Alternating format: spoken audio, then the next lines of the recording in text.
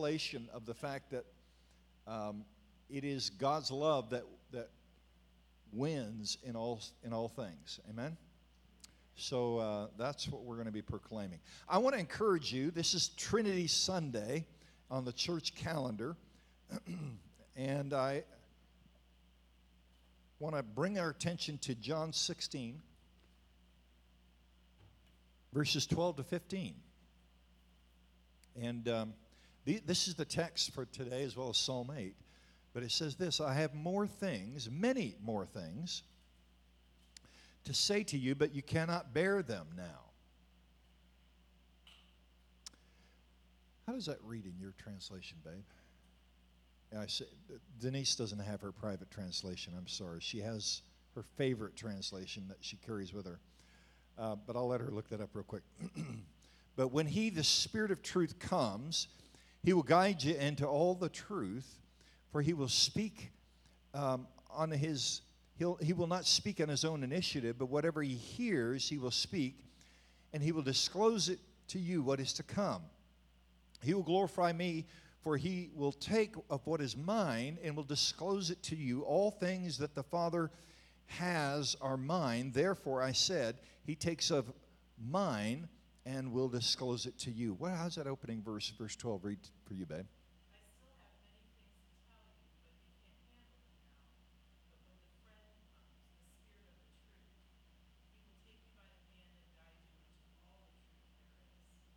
Amen. This verse 12 of John 16,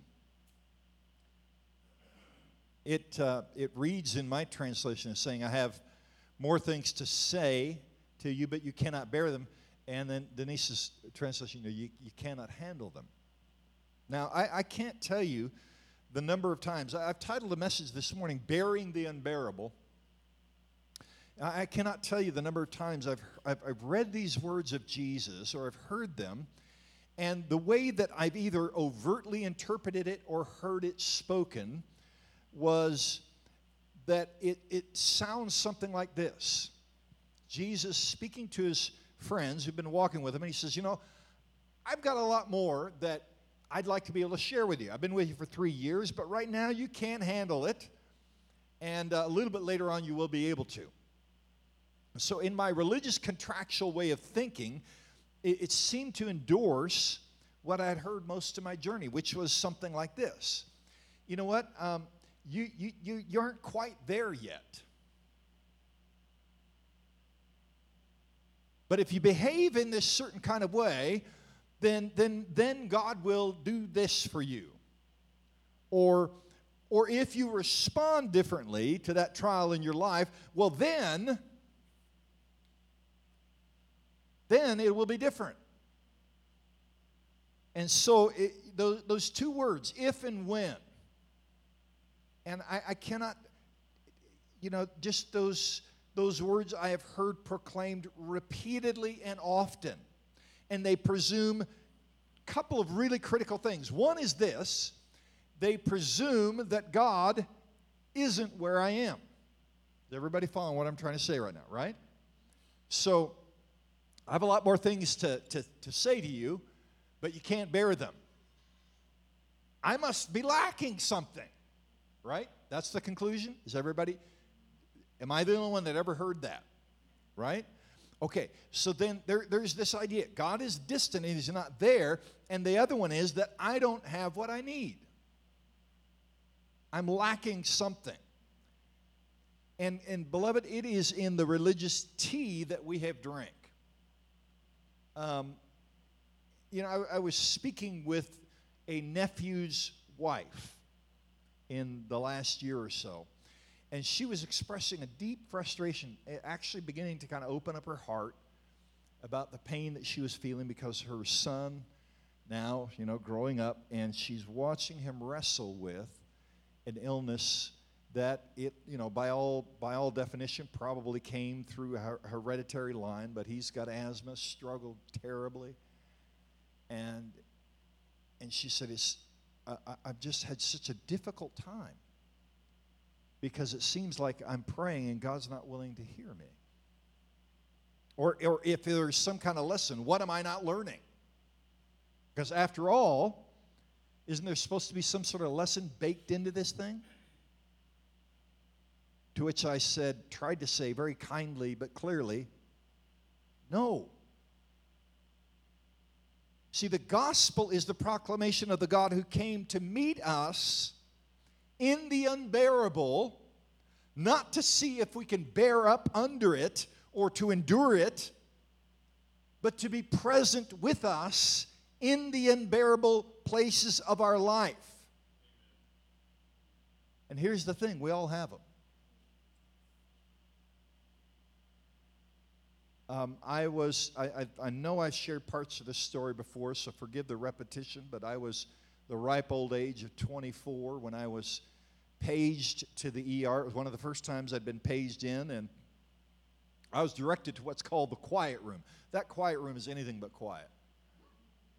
It is that place where my job was to console those who are going through and facing unbearable moments in their life. And it's in that quiet room that I can tell you I've heard groans and cries that you never want to have to hear. On that day, I was directed into the room, and there was a woman. Now, what I found out later is that the emergency that had just come into ER was an infant. And the woman in the waiting room there, in that quiet room, was the babysitter of that baby that had been left with her on the first day that mom had left for work and had returned to work. She went to check on the baby because she hadn't heard the baby. She found the baby not breathing. That baby never started breathing again. And then mom was brought in. And there is no training that can prepare you for trying to come and to come alongside of someone and first to console this babysitter and then the mother. Oh my goodness. To have to take a lifeless baby to its mother, and it doesn't end there, to have to go back to that mother to say, I now have to take this baby from you. Those are jobs. They never bothered to tell me how difficult that was going to be.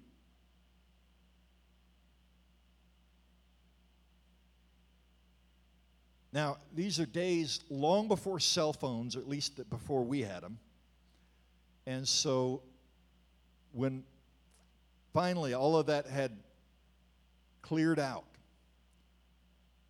I can remember a deep conviction inside of my body. I called Denise because at that time we would drive to work together. She would drop me off at the hospital and she would go to work at the state school. That's when it used to be over at the corner right across from IPFW. You know, guys know where she used to work there as a psychologist. And so she'd drop me at Parkview and then she'd go to work and then she'd come back and collect me and we'd head home. And so I called her at her office and just said, look for me on the way home. I'll be somewhere along the way. Just find me. And so she picked me up. And I remember as I was walking home trying to shake this awful day off of me, that deep inside of me, the conviction of my body was, I never want that to happen in my life because it was unthinkable.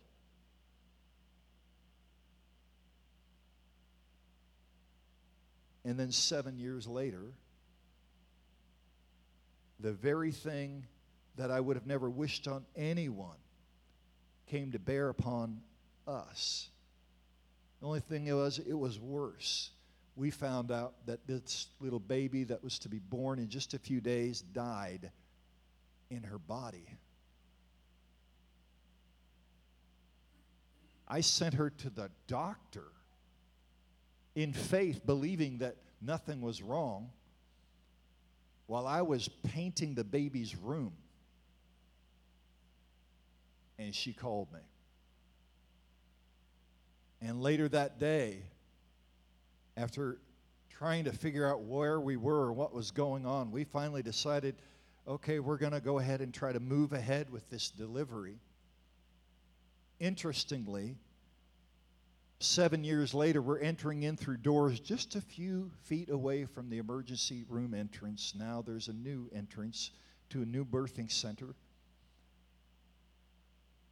And we're walking through the doors where you're greeted with smiles and anticipation and people expecting to see a joyful anticipation on your face. The only thing I felt was dread.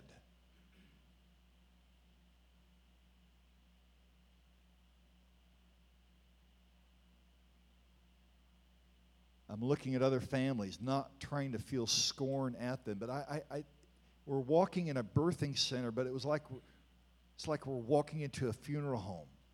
We're greeted with joyful faces, and yet we had nothing to express. There are no words that can express how hollow and empty it felt to walk into those doors. And just a few feet behind us comes a young pregnant girl.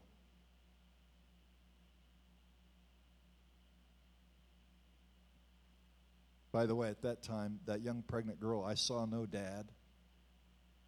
And I remember the judgment that I felt. I said, God, I would have taken care of that baby.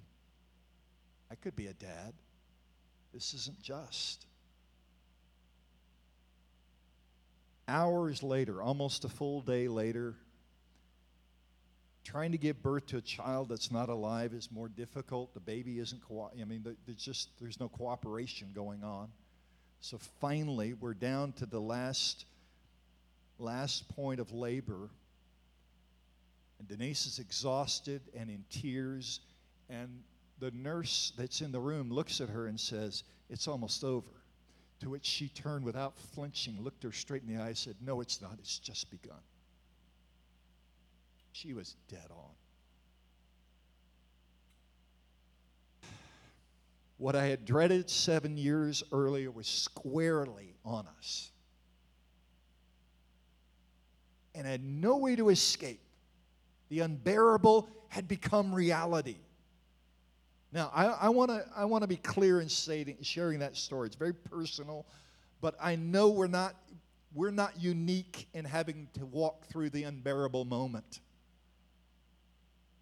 I think of Jen with her sister right now. I mean, my heart aches when I walk with friends and see friends bearing the unbearable. Every one of us have had times that thoughts that we've like, I don't think I could ever face that, and then we find ourselves facing it and living in the reality that we thought we could never, ever get through. And again, I want to be clear. I know that we are not the only people. But it's not the only time that I felt it. You know, I had an autoimmune disorder, and thankfully I had surgery, and, you know, I haven't dealt with any problems. But now I have 5 sons, and after the 4th of my 5 sons was diagnosed with autoimmune illness, it just wrecked my insides. I was like, it just felt like a weight I couldn't get off of me. When we got the call from our son and our daughter-in-law as they're on the way to the hospital saying, I think something's wrong with this pregnancy, and we said, no, it can't be. And later, Denise greeted me. She said nothing but came in tears, and I knew what the answer was, that Reagan, that little child, had gone to be with Jesus. See, the unbearable comes. And it comes in circumstances of pain, loss, suffering, circumstances that break our hearts, that shatter our lives, that bring us to tears. Now, before I go any farther, I do want to say this, that the unbearable can also include the opposite. Inexpressible moments of beauty and love and joy. For me, interestingly, just about oh my goodness, 18 months later, something like that, when we were again in a labor room and I heard the cry of my next son's birth, and I heard his sound of his voice. I couldn't hold the tears. I couldn't hold my composure. I began to shake, and I had tears of joy running down my face because it was an inexpressible. And it was at that moment I went, oh my goodness, I've got a lot of grief in here. See, moments like those are not managed by words or principles, are they? Like, this is how you deal with that. Well, can I just say this? A couple of things about that. Words, first of all, are very frail and weak to meet us in the depth of hurt. And in fact, probably one of the greatest words of advice that came to my wife, I walked in the day after Dylan had been born, and there was a doctor sitting at her side, and I heard him make this statement. He said, there are people that are going to come through these doors, and they're going to say a lot of stupid things. But just know they're trying to meet you. Never could more accurate words be spoken. Because you know what? Words can't meet us in the unbearable. They just don't. People who come so confident in their convictions to offer an explanation for your pain, truth be told, those often feel more like daggers to the heart than any kind of direction that they think they're offering. And here's the truth. Comfort in the unbearable, when we encounter that, comfort comes in the form of presence. End of sentence. When I know that someone is just sitting with me, that someone's sitting next to me in the pain, not trying to explain it, not trying to blame me for it, you're just here with me. Beloved, the good news that we proclaim on this Sunday, Trinity Sunday, is this: God knows there is such a thing as the unbearable. And He's not left us alone, but He's come to us. And He's come to us not just to free us from sin, but to embrace our pain. And He speaks life to the lie that we are alone in it. And if we'll allow, He is never more present than when we are walking in the unbearable. The God who bore our sin and our sorrow and our grief. It's for our well-being that He was scourged. Beloved, listen to this. He meets us in the unbearable. And I want to proclaim that as good news over us this morning, because I know that we're a company of friends, and a lot of us have walked through a lot of unbearable, and that's where we're at. The unexplainable. From the gospel text this morning, I want to proclaim this, and it's good news. Please hear this. Jesus isn't rebuking His disciples. He actually knows where they are. I know that there are things that I'd like to say to you, but you cannot bear them. Number one, watch this. God knows the unbearable.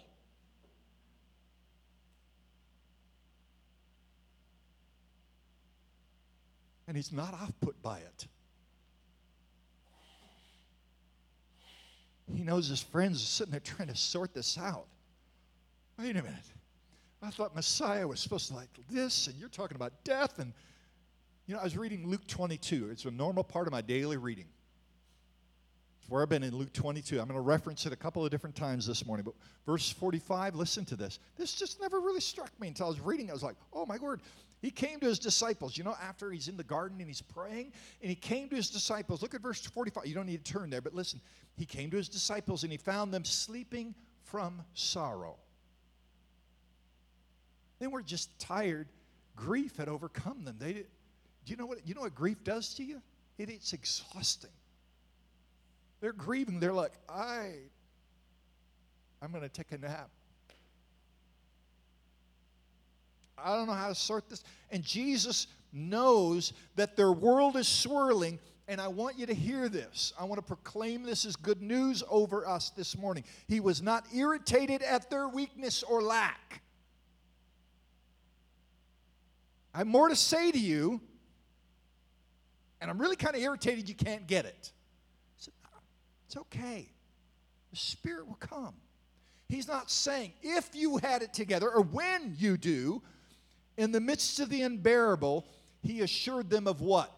You're not going to be alone.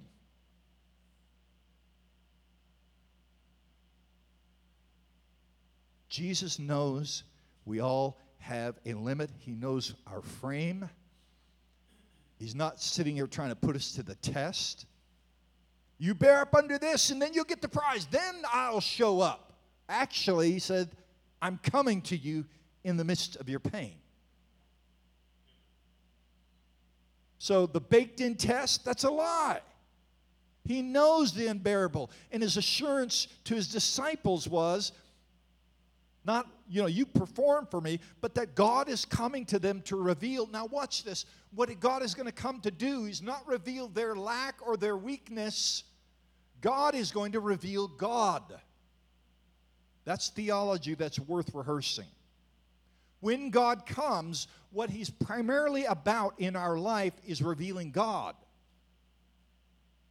When we hear a gospel that is proclaiming at us that he's really worried about trying to fix you up, you've got a tainted message, beloved. What God does when he reveals himself, when he comes, is to reveal God. Oh, wait a second. Didn't he just say in John 16 he'll convict the world in regard to sin, righteousness, and judgment? And what he goes on to reveal is that what he's revealing is himself. The promise of the Spirit is that God is going to take from the secrets of the Father's heart and make them known to the human frame. Beloved, God knows the unbearable, and he's assuring them that they'll not be alone. And here's the second thing I want to say is that not only that God knows the unbearable, but that the Trinity knows what you do not know. Not that you can do more or perform better or the mistakes that you've made. God knows. But here's what also God knows. He knows that our revelation of love is like this. He uses that word and we think, oh, yeah, I think I know that word. Let me give us some Bible verses, okay? When God wanted to reveal love, he demonstrates it. He didn't say, you know what love is. You've seen it in your life. Let me point to this. Now, Jesus said, as a dad, a father would actually give food to his children when he asks. How much more would your Father not give good gifts? But God, Romans 5 verse 8, demonstrates his love. Why is that? Because he knows what we don't know. That we don't really get it.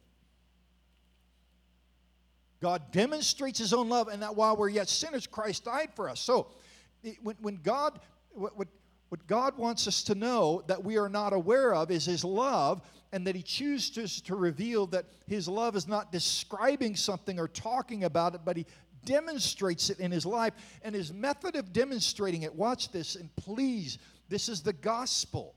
He embraces in his human frame all of the brokenness of humanity, all of the rage of hell into his body. He bears the unbearable to become present to the unbearable in humanity, and that's the gospel. I have much more to say to you, but you cannot bear it. And this is hours before Jesus knows he's going to bear the weight to reveal the love that no one had ever even known or conceived or hadn't even got able to figure out in their heads. So I want to proclaim this over us on Trinity Sunday. God knows the unbearable. He came to meet us in the unbearable, to be present to us and to fellowship with us in the unbearable, to reveal what Paul says later. God demonstrates his love, Romans 5, Romans 8. I've become convinced that absolutely nothing can separate us from the love of God that is in Christ Jesus.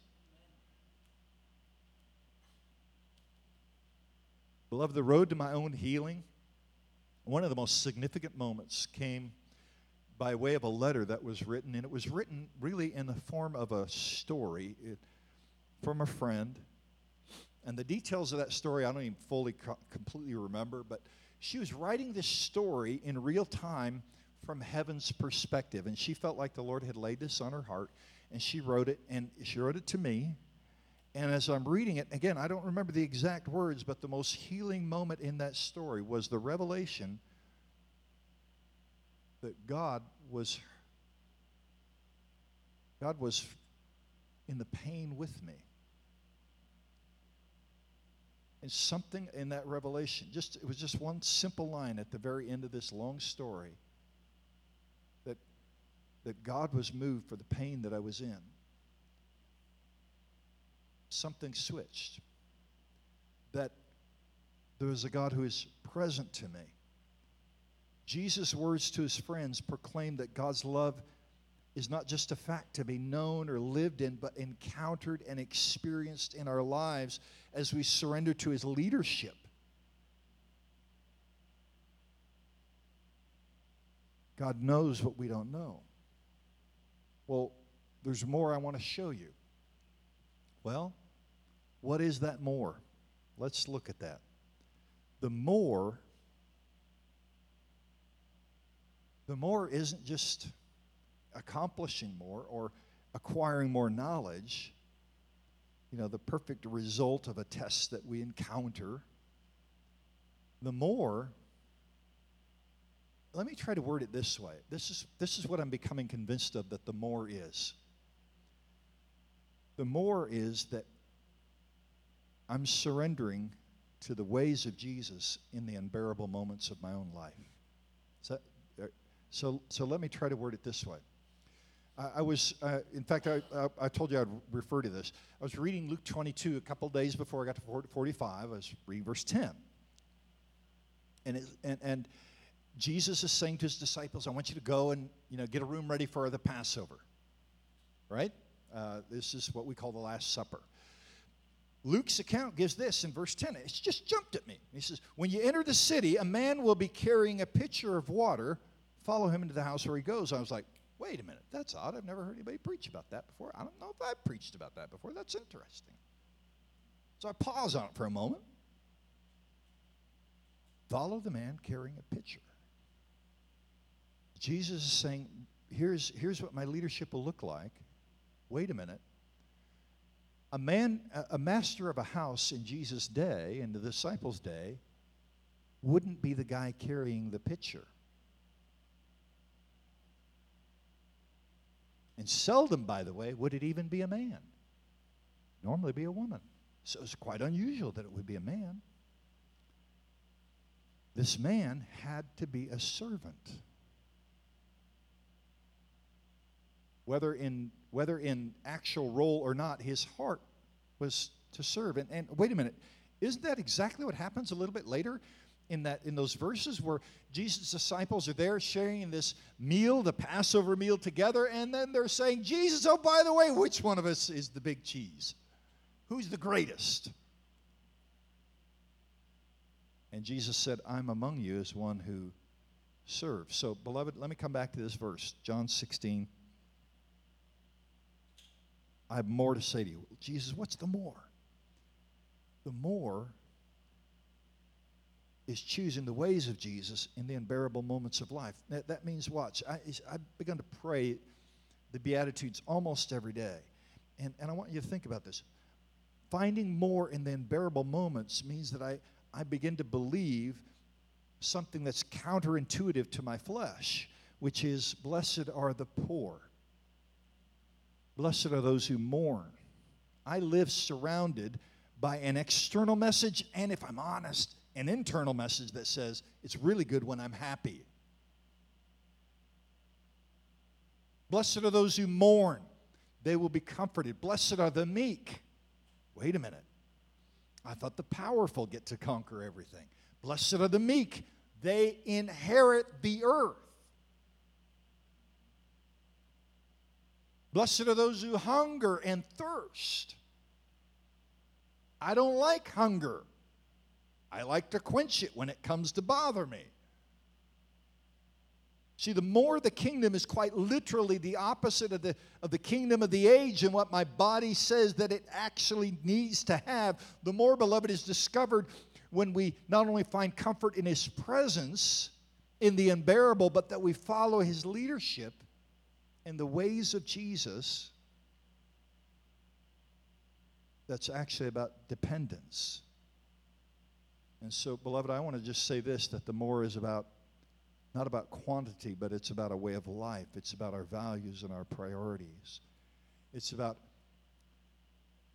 who and how we want to be more than just what we do. It's about following and doing the life of Jesus. The more is not so much that we can explain the unbearable moments of our life, but that we embrace Jesus, who's chosen to participate with them and experience the kingdom where the poor get the kingdom, where those who mourn are comforted, where the hungry and the thirsty are filled, where the meek inherit the earth, and so on. I have a lot more to say to you, but right now you cannot bear it.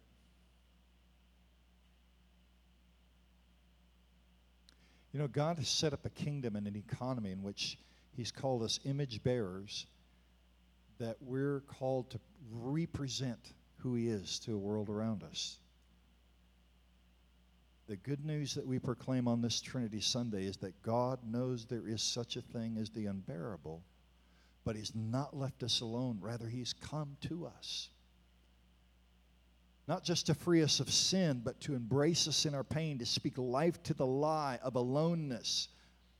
And if we'll allow Him, He is never more present than when we are walking in the unbearable. The God who bore our sin and our grief still meets us in the unbearable.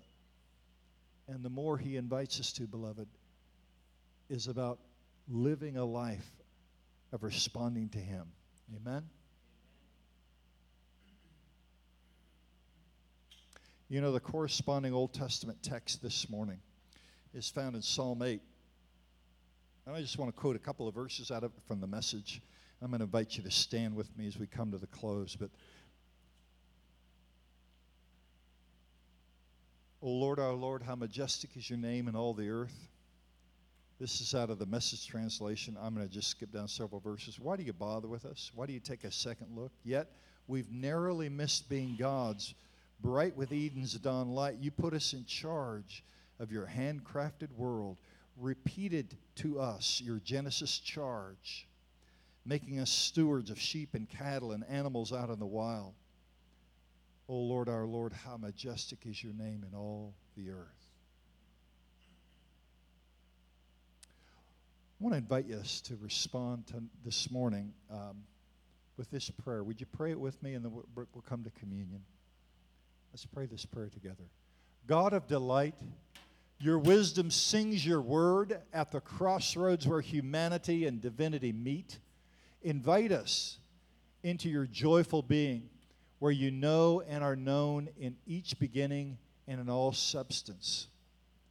In every redemption, that we may manifest your unity in the diverse ministries you entrust to us, truly reflecting your triune majesty in the faith that acts, in the hope that does not disappoint, and in the love that endures. Amen and amen. I want to invite us to come to the table and to share in proclaiming Jesus' life and death.